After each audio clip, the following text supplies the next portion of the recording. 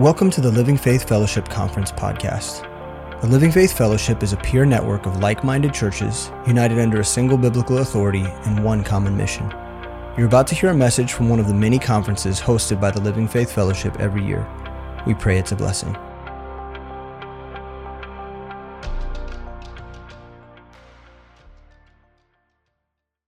Jesus, I want to thank you for Steve and Allie and their faithfulness, and I want to pray that you would give them a season of rest. I want to pray that you would give them clarity in their next assignment. Lord, we all rest in the fact of knowing that you are the Lord of the harvest. We can't understand your thoughts and your ways. That's what you tell us in your word. You do the things the way that you do them. I'm so thankful for these three men, and I pray for Carlos and the other two. I pray that they will just sense and feel the burden, that they understand there's the life that they've gained in you it's their new life. I pray that you would connect them with a church, maybe the church of this pastor that was mentioned. Maybe there's few and hard to find, but it sounds like there's one, and I pray that they could grow and that you'd bless the efforts of beginning discipleship through Skype or whatever, and that you would just have more witnesses in a very difficult country. God, we rejoice in knowing that at the end of the day, you do the work. We just do our best to cooperate. And so we thank you for all these things. And we pray and rejoice with what you're going to continue to do with the Bakers. We pray in your holy name. Amen. Okay, so we're back, and allow me to take a minute while you get your notes out. We're in the last section. We'll be wrapping it up. Allow me, on behalf of myself, my family, our church members, just thank you all from Midtown, Harvest, the churches that are represented, for hosting this. This is such a wonderful thing, and it is such a huge blessing to us. I mean that. So, Sam, thank you for all the work you do, and Alan, thank you for all the work you do and for keeping my family in your home. That's so wonderful. And the Brockmeyers keeping my daughters, that's a wonderful thing, and the different families. It's such a blessing. And let me say, I know I've been a pastor for a number of years now, but I still feel myself to be a missionary. And so let me speak to those of you that, like Steve and Allie, or the others that are missionaries or here visiting from someplace far away. For us, you may not realize it, but sometimes for us, it's hard to ever feel like we have a home. For us, it's sometimes hard to ever feel like we have family. And sometimes getting together in these events, it feels more like home than anywhere else. And you may not realize it if you're locals and you're coming here from your home and you're tired, and man, thank God for your sacrifice, but you may not realize the level of impact that these events carry for other people who travel a lot. And with a few heads nodding, I know that I'm telling you, on behalf of them, allow me to say thank you. Joe McCaig was up here last night and mentioned Southern Hospitality got nothing on you, nothing on y'all. And it's true, y'all do a great job. It's a wonderful thing, and we're humbled and we're thankful. So I understand that in today's lineup of entertainment, we have, for your viewing and listening pleasure, after me, I think Pastor Mark Trotter is going to be up. So I do feel a little bit like the warm-up band, you know. And that's okay, because a lot of times there's some talent in warm-up bands. So if you have your notes now, let's look at those. Today's lesson, actually, I don't have a huge volume of material, so that may be a blessing to you. When we finish, we'll be finished. Whatever the time is, I'm confident we'll finish on time. So I have tried to share with you some principles that I think have biblical basis, but have been born out of my personal experience. My personal experience is not the Word of God. It's my personal experience.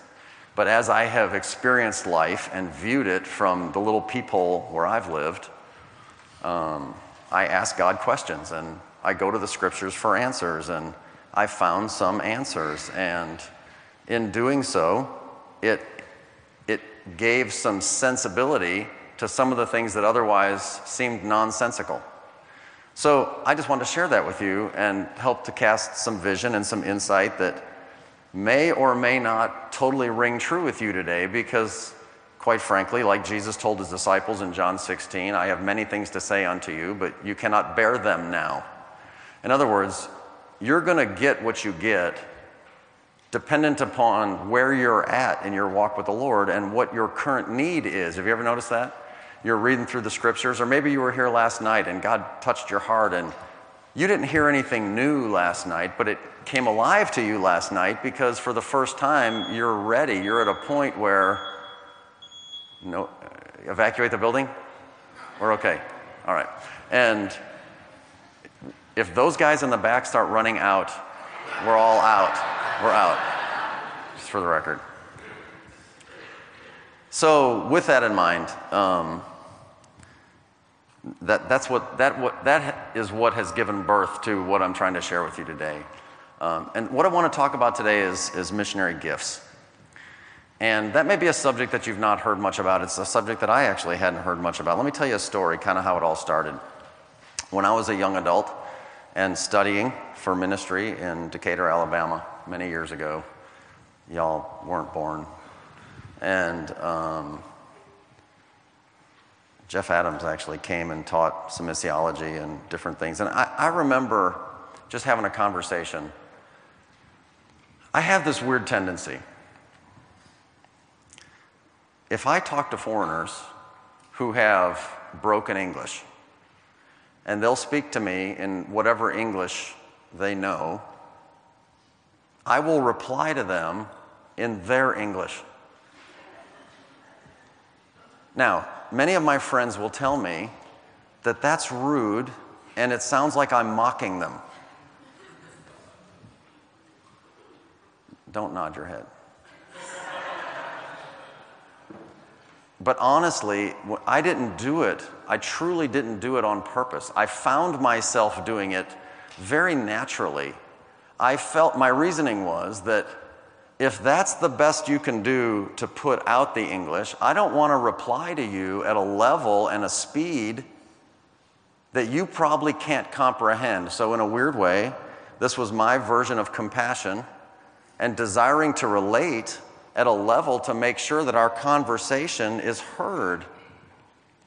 Well, I was telling that story to somebody, and he said to me, well, Jeff, maybe you have missionary gifts. And I thought, I don't even know what that is. And there were no answers for me. It was just a seed that was sown to make me think about this subject. Well,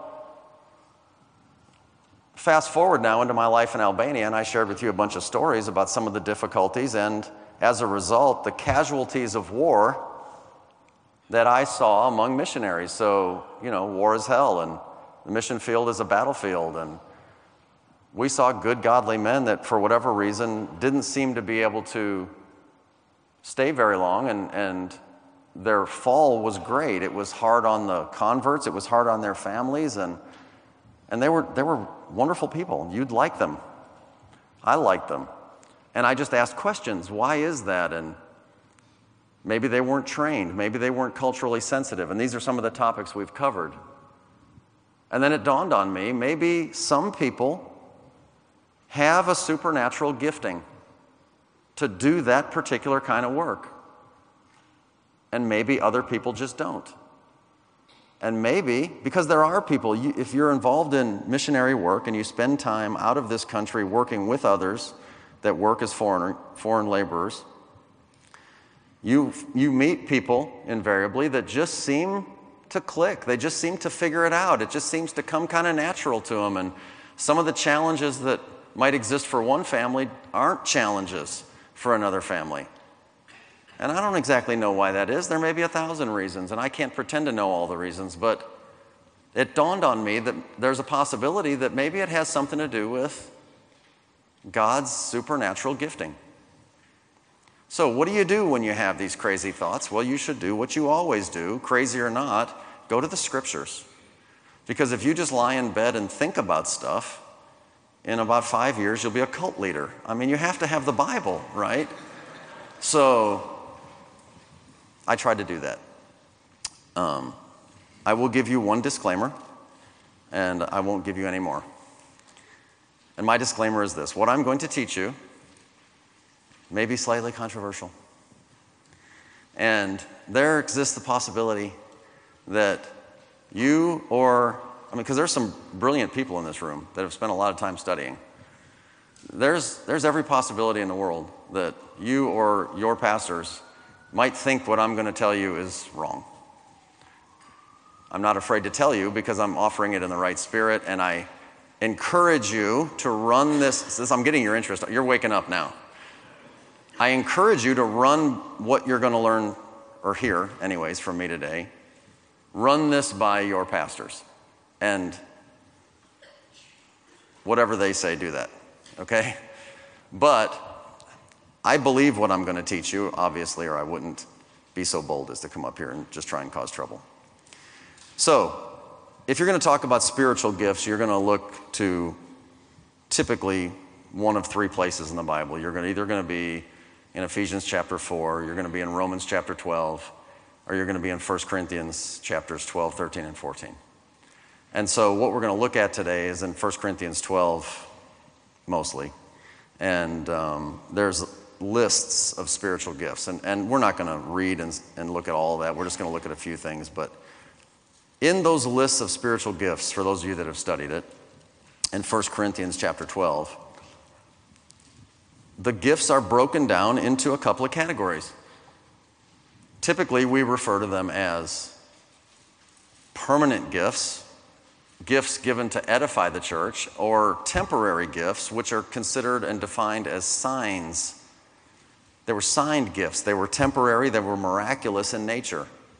They were revelatory. They're gifts that were for the first century. They were gifts given for a specific purpose that do not continue today. And when you look at that list and you come across some of the things of, the healings and the miracles and the word of knowledge and tongues and interpretation of tongues and some of those things, we would refer to those as temporary and signs given for the purpose of confirming the word that was preached. If you were to take the time and compare, for example, the last verse of Mark's gospel, Mark 16:20, and it would talk about how God gave the apostles these signs to confirm the word that was being preached. So in the early days of the church, what was happening is people were going out and saying a multitude of different things, and how would an average listener have any idea which guy really represents God? Well, the guy who had the supernatural, miraculous events happening around him had to have had the supernatural power of God on his life, and so that was the way they could confirm. Well, now you have a written standard. It's the Word of God. And so with your written standard, you have the ability to confirm whether or not what I or anybody is telling you. So there's no more need for the temporary or the signed. Okay, that's just kind of a general overview of a simplified understanding of spiritual gifts. In the list of what are considered typically of the temporary gifts is the gift of an apostle.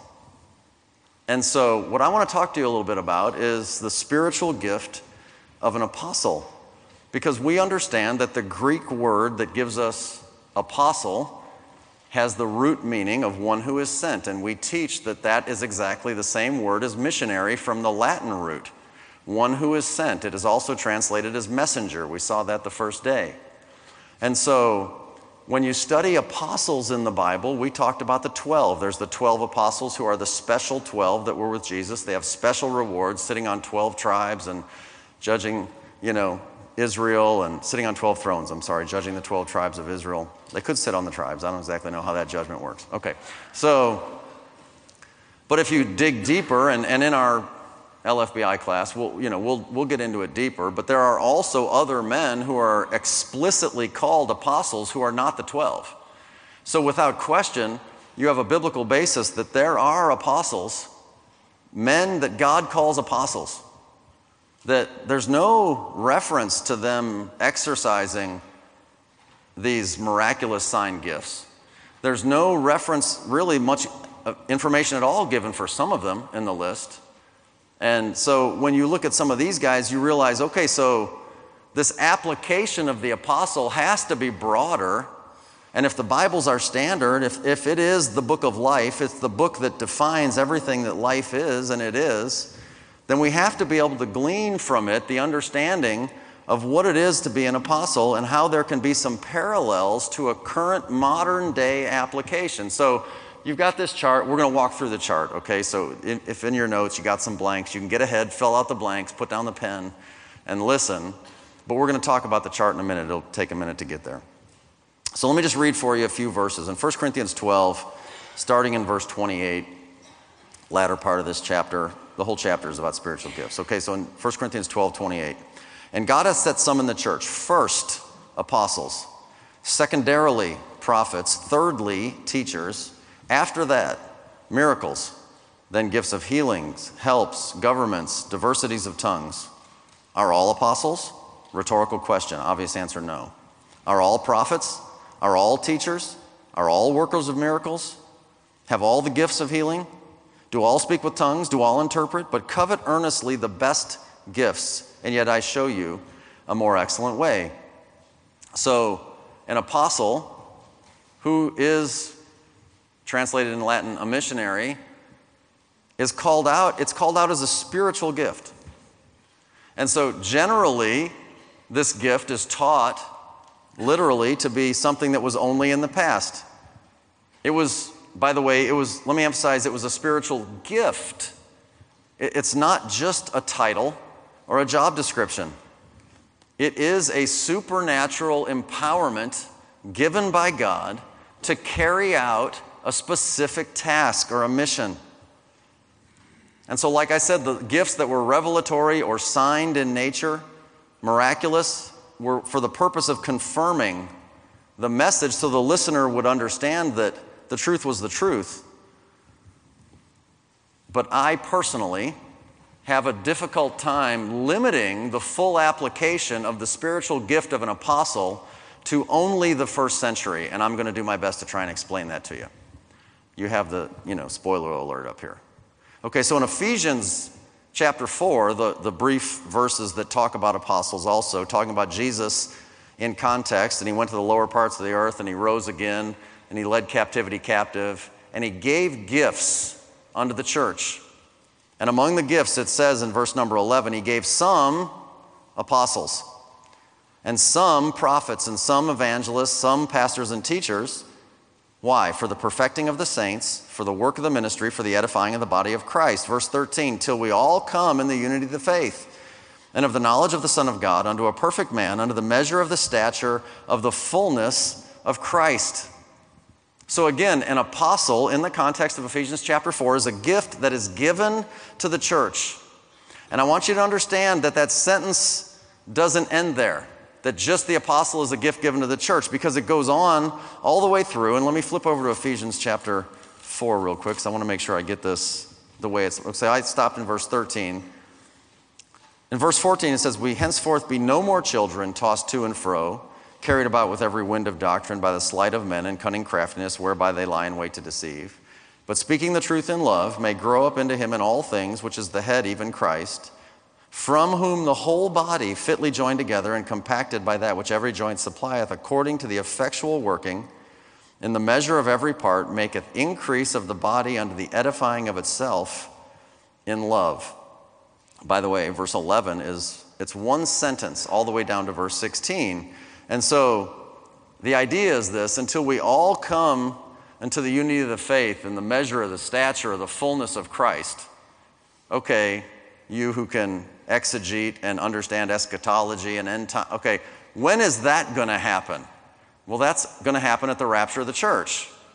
Okay, so if God gave these gifts, apostles, prophets, evangelists, pastors, and teachers, for the work of the ministry, for the building up of the body of Christ, until the rapture of the church, is it not possible that these gifts therefore have some sort of application that continue until the rapture of the church? I think they do.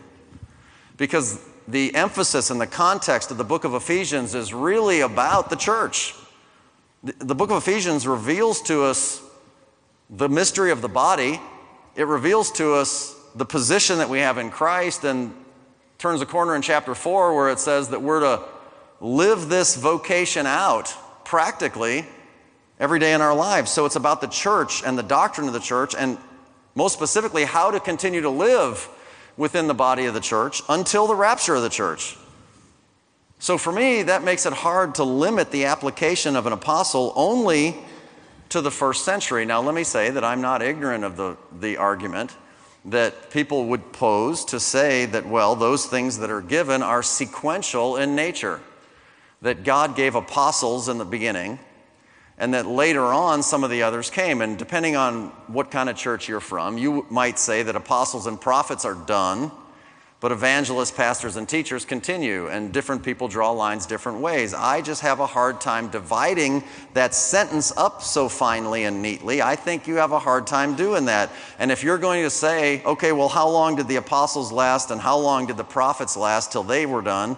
Are we going to say the evangelists only lasted for a little while and now all we have are pastors and teachers? Well, some people might say that. I would not be one to say that. Rather, I would say that there is without question a first century early church pre-canonized scripture application of apostles.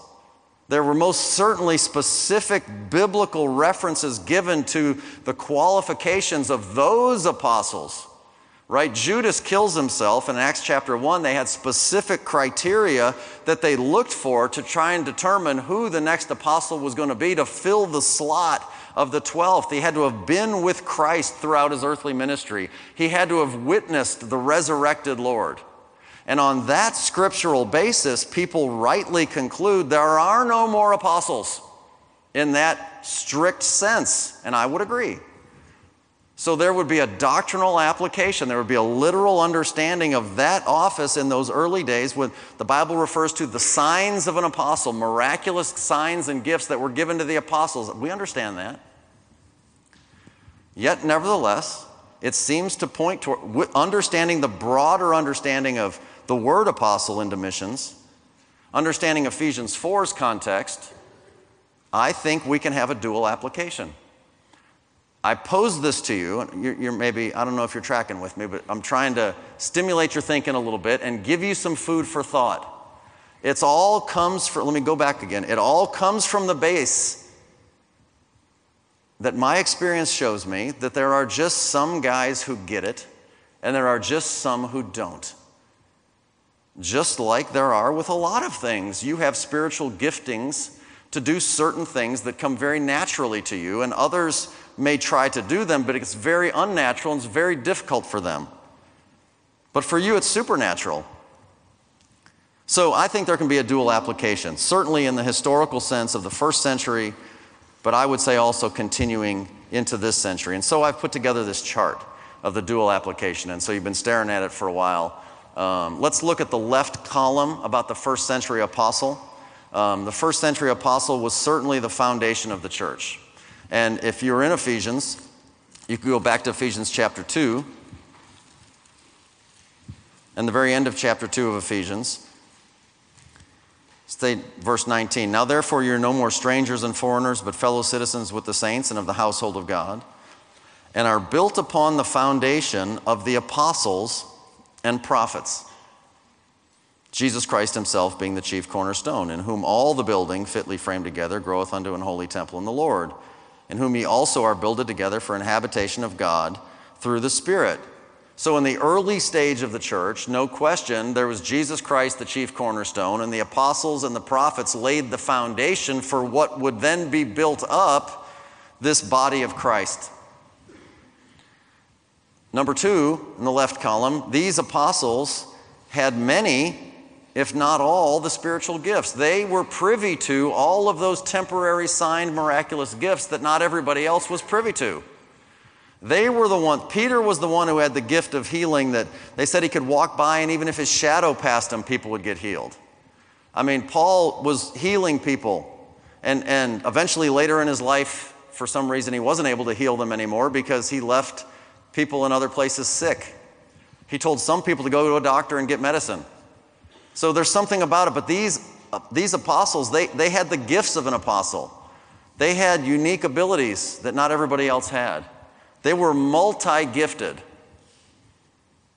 The apostles were the primary people group used to write the New Testament. So most of your scripture, most of the revelation of the scripture came from God through the apostles. I mean, this is a special group. They had some things that they did that nobody else did. Until the scriptures were written, while they were being written, until they were confirmed through the body of Christ and ultimately put together in a book that they could have, the apostle himself was the authority until the New Testament was complete. When in Acts chapter 15, and there was some confusion between the early church in Jerusalem and Saul and Barnabas, and they're going out and evangelizing the Gentiles, and people were coming from Jerusalem to the other places in the Gentile world, and they're saying, hey, they got to keep the law of Moses, and they're saying, no, they don't, and so they go back to Jerusalem, and they have a powwow, and they discuss together, and well, the Bible wasn't ready yet. What were they doing? Well, the apostles were getting together, and they were the authority. They were the determining council to determine what is God really doing. That was what they did. We saw and we read in 1 Corinthians chapter 12 that the gift of the apostle, I mean, it's first in the list, right? Wasn't that verse 28 that we looked at? He said some in the church, first apostles. I think that it's fair to say that it's not just first in chronology, but it's first in importance. And the reason I would say that is because when it goes to prophets, it doesn't just say second, it says secondarily and thirdly. And so they were of utmost importance in this formative stage of this new thing, the church. Number 6, they had very difficult lives. If you just study the lives of the apostles, they had very difficult lives and ministries. I mean, they put it all on the line. I mean, they hazarded their lives for the cause of Christ. They turned the world upside down, and all of them, whether you want to include John dying in exile in Patmos, but they found themselves a gruesome death as a result of following Christ. So they had very challenging, difficult circumstances around which they carried out their ministries. And of course, we saw the last couple of days from Matthew 19 that they had special rewards, especially the 12. But then it went on and said, and everyone. So that's kind of just a rundown of some bullet points of things that you would learn if you study who the apostles were in the first century and what some of the things were that they had to go through. Now flip over to the right side of the column and see if the parallels don't kind of make sense. So the apostle in the Old Testament sense, and I mean leading into the early church, coming out of the Old Testament, had that specific application, and it was very unique, and it was very limited, and it was only them, and that does not continue. And we don't have an apostolic succession that always refills the next empty seat, like the Supreme Court or something like that. The apostolic church, the Mormon church, they always have this constant run of apostles. We don't do that. We don't need to do that. But yet, the broad understanding of the word apostle is a missionary. So are there things that we can glean that are parallel to, a dual application to, what we understand clearly as the first century application? I think there are. If the apostle is the foundation of a church, of the church, well, a modern missionary is a church planner. I mean, a modern missionary, they're going out into new areas to start new churches where churches didn't previously exist, right? They should be founding and establishing local churches. In the class that I'll teach, we'll spend a lot of time talking about local church ministry and starting local churches. I'm not a big fan of independent mission organizations that just do humanitarian relief. I mean, those things are necessary to help people, but just digging a well or some of those things, if it's not connected with the development of a church, those things are valuable things, but if it's not connected with the development of a church, to me, it's not true mission work. And so that's what a real missionary ought to be doing. He should be involved in church planning. Well, The first century apostles had many, if not all, the spiritual gifts. What you'll find is a true gifted missionary is typically multi-talented. Now, this is hard for me to say this because I really don't look in the mirror and see a multi-talented guy. But you kind of need to be, if you're old enough, you'll remember a phrase we used to use, kind of a jack of all trades and a master of none. So you're kind of okay at a lot of things, although you may not be fantastic at any one thing. That's a good candidate for a missionary because you're the first guy on the scene. Because when there's nobody else to call on to help you get the stuff. Man, thank God for our churches that have people who are actually highly skilled at a lot of things. I was talking to the fellows back in the sound booth. I think what they do is awesome. I couldn't possibly do that. Thank God they can do that. But when we started in Albania, I had to fly up to Germany, and I went to a music store and said, I need a soundboard. That's all I know, and I have money. Can you help me? And then they said, buy this, and I did, and I bought a car. I needed a car, and I put it in the car, and I drove home, and I set it up, and the Albanian, I was like, all right, we got a soundboard. And they're like, okay, how do we use it? And I said, I don't know. And we did what we could. In other words, you got to just try and figure it out. The apostles write the New Testament. Well, missionaries, not always, but frequently participate in translating the Bible. My wife and I, she's an Albanian national with phenomenal English skills. Her degree is in English education. I learned the Albanian language fairly well. Between the two of us, literally, and with no, I don't mean this to sound disrespectful to my wife's skill level or my language ability, but between the two of us, we actually make one pretty darn good translator between English and Albanian. And in the early days, there was no Bible in Albanian, and so my Albanian skills weren't that good then, and her English was good, but she didn't have a lot of Bible knowledge back then. And so between the two of us, we worked and actually began translating books of the Bible until, thank the Lord, we met some other group that was already doing it and handed over what manuscripts we did to them and prayed for them, because I'm going to tell you, with fear and trembling, we entered into that work.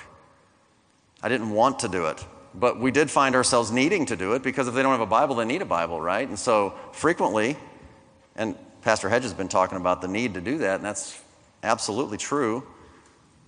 If you're going to a place where Christ is not named and there's nothing written about him, somebody has to do that.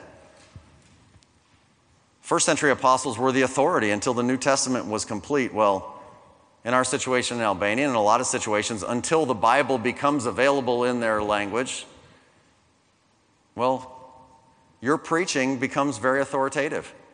Now, I realize that's risky.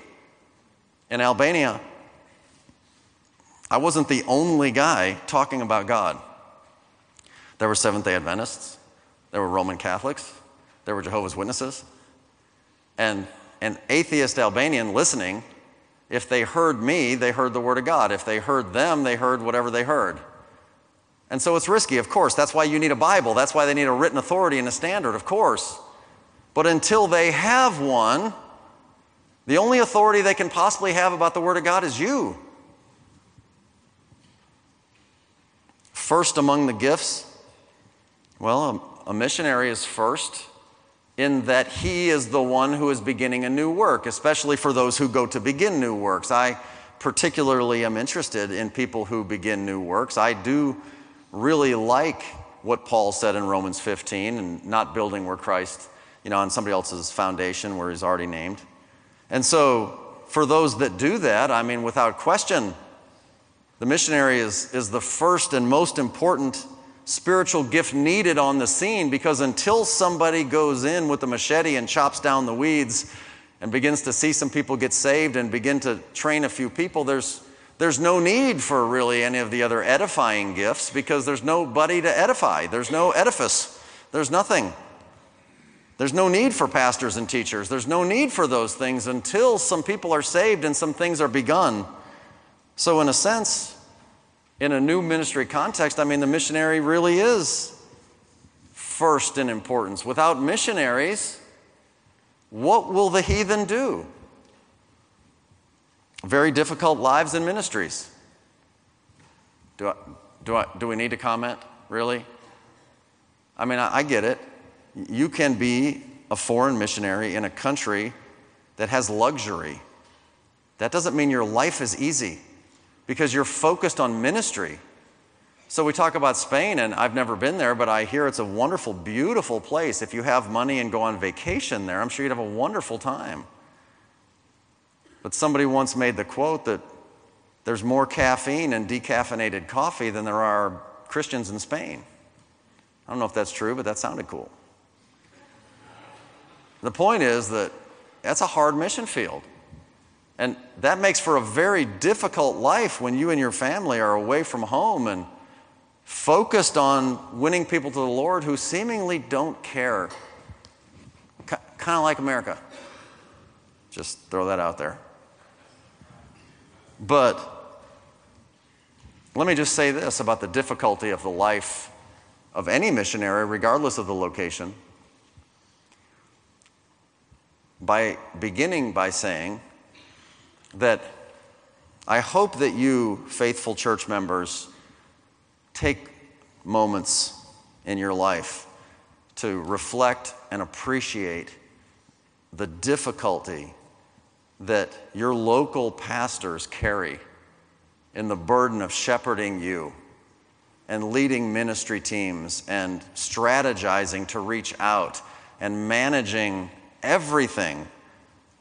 Pastors have to have their hands in everything, in finance and budget and construction and technology and education and love and compassion and counseling and all of these things. The job of a local church pastor, leader, minister is extremely difficult. You appreciate that, don't you? Now take all of that and go apply it in a language you don't know and in a culture you don't know, among a people that don't think like you think.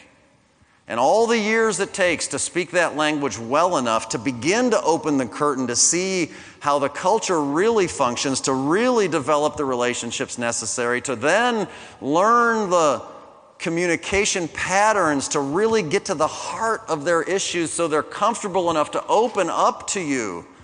It's a lifetime of work. It's extremely difficult. That's why they should be honored.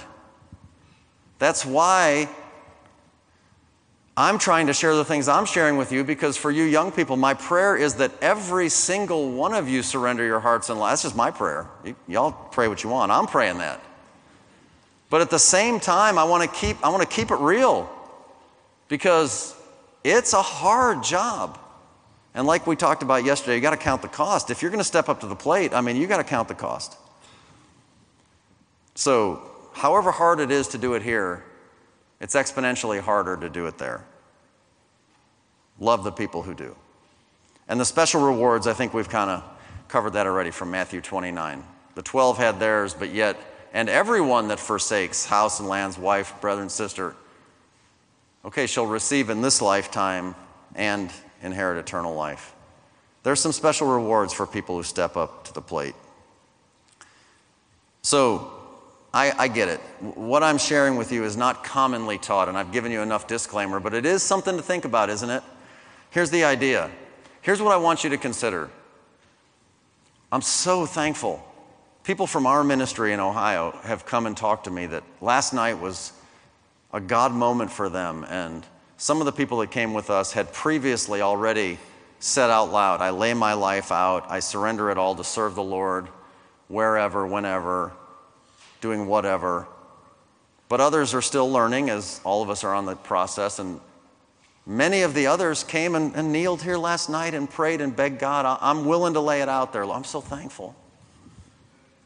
But my exhortation to you guys and to you all is to just prayerfully consider, is God calling me? And am I gifted to do this? Would I potentially have the gifting to really carry this out? Okay, in my particular circumstance, I didn't know all this when I signed up and got my one-way plane ticket. But I know this. I had exactly zero desire to be a pastor in the United States. None.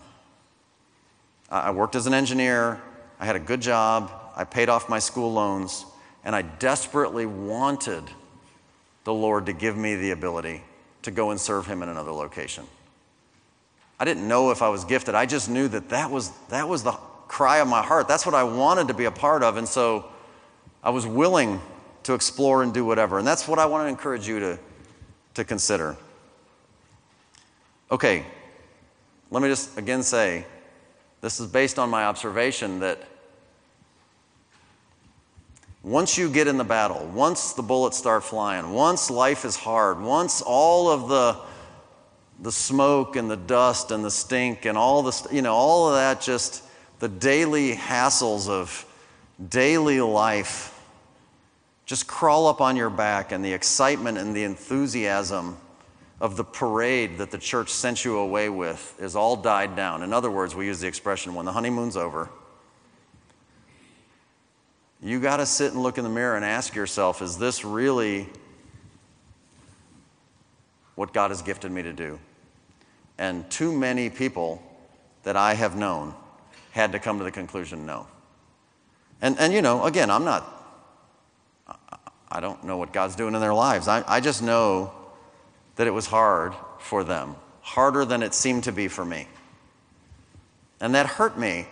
And I wondered, is it possible that they just were not gifted to do that?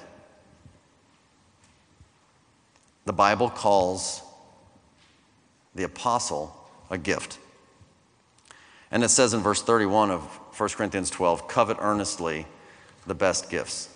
So let's talk a little more about this thing. And in your notes, I'm calling it the order of importance of spiritual gifts. And we'll run down this list and then we'll be done. So I say this, there is an order of things, and it is important that we realize that. And when we look at the total list of spiritual gifts, certainly we are not talking about superiority and inferiority, because God is the one who places us in the body as it pleases him, right? And that's awesome. So whatever God gifted you to do, it's exactly what he intends for you to do, and you'll never be more fruitful and you'll never be more joyful than if you're doing exactly what he gifted you and shaped you to do. There's no question about that. So if we go back through that list that we saw at the end of 1 Corinthians 12, and the first one are the apostles. So doctrinally, your first blank is apostles. And so very quickly, again, I'm going to run through this fairly quickly. We had the 12. Then we have Paul. And Paul is a special case. If you looked in 1 Corinthians 15, what we find out is that he says that, I'm not any less than the least of the apostles, or, I'm as one who was born out of due season. And so Paul is, lucky number 13. They're foundational. We saw that in Ephesians 2. They're temporary. You only pour one foundation and then you build a building. They're revelatory. Authors of the New Testament primarily. They have special qualifications. We talked about Acts chapter 1. Been with Jesus. And they have special signs. So Hebrews 2, 3 and 4, 2 Corinthians 12, 12. The tongues and the healings and the miracles are the signs given to the apostles. And then secondarily, number 2, prophets, who are also special. They were also foundational, temporary, revelatory, and no longer needed after the completion of the New Testament, because the prophet historically was the guy. God spoke to the prophet spoke to the people. Thus saith the Lord. Well, once you have the Bible, there's no more need for that. So I made this sentence, and I put it in your notes because I think it's cool. All apostles are prophets, but not all prophets are apostles. Think about that. Would you agree? All apostles absolutely are people who also proclaim the words of the Lord that are revelatory, but not everybody who's a prophet is also in the category of an apostle with all of the sign miraculous gifts. So what you have is that the apostles are like, for you math guys, okay, it's like a subset within the greater set of prophets. You have the group of prophets, and a subset of that would be apostles who also have some special things. Okay, now we go to teachers. And in that historical list, you have teachers being the first in the list that continues permanently on throughout the church age. In the classes that you would take in studying spiritual gifts, you'll understand that this is the one permanent gift that if you're going to covet earnestly the best gifts today in 2016, you're going to covet teaching. Why? Because now we have the written word of God and the temporary signs are gone, and the teachers are the ones who stand and help the body hear God's words, and so they are the most important going forward so that you can then best apply the gifts you have so we can all edify one another. And then you have the others. And I just categorize them all together because the rest of them kind of come without any specific order. You kind of are given the big three and then kind of everything else. And it's kind of everything else. Why? Because they're just given to build up what's there then. Okay, so let's turn the page and talk about the practical side and the parallel practically of what we understand doctrinally. The parallel practically would be the missionary. He is a sent one. So he's special. He has a special calling on his life. The Holy Spirit calls a man.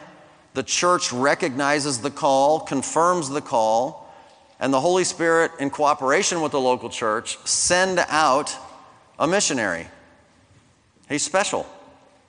He's foundational, and that he's the one starting new works. He's starting new churches. He's the one who makes sure that the one foundation that is laid is a good, solid, strong foundation that potentially for generations to come others will build upon. He's temporary in that the job of a missionary really needs to be you go into an area to establish a work, and strictly speaking, you have an exit strategy.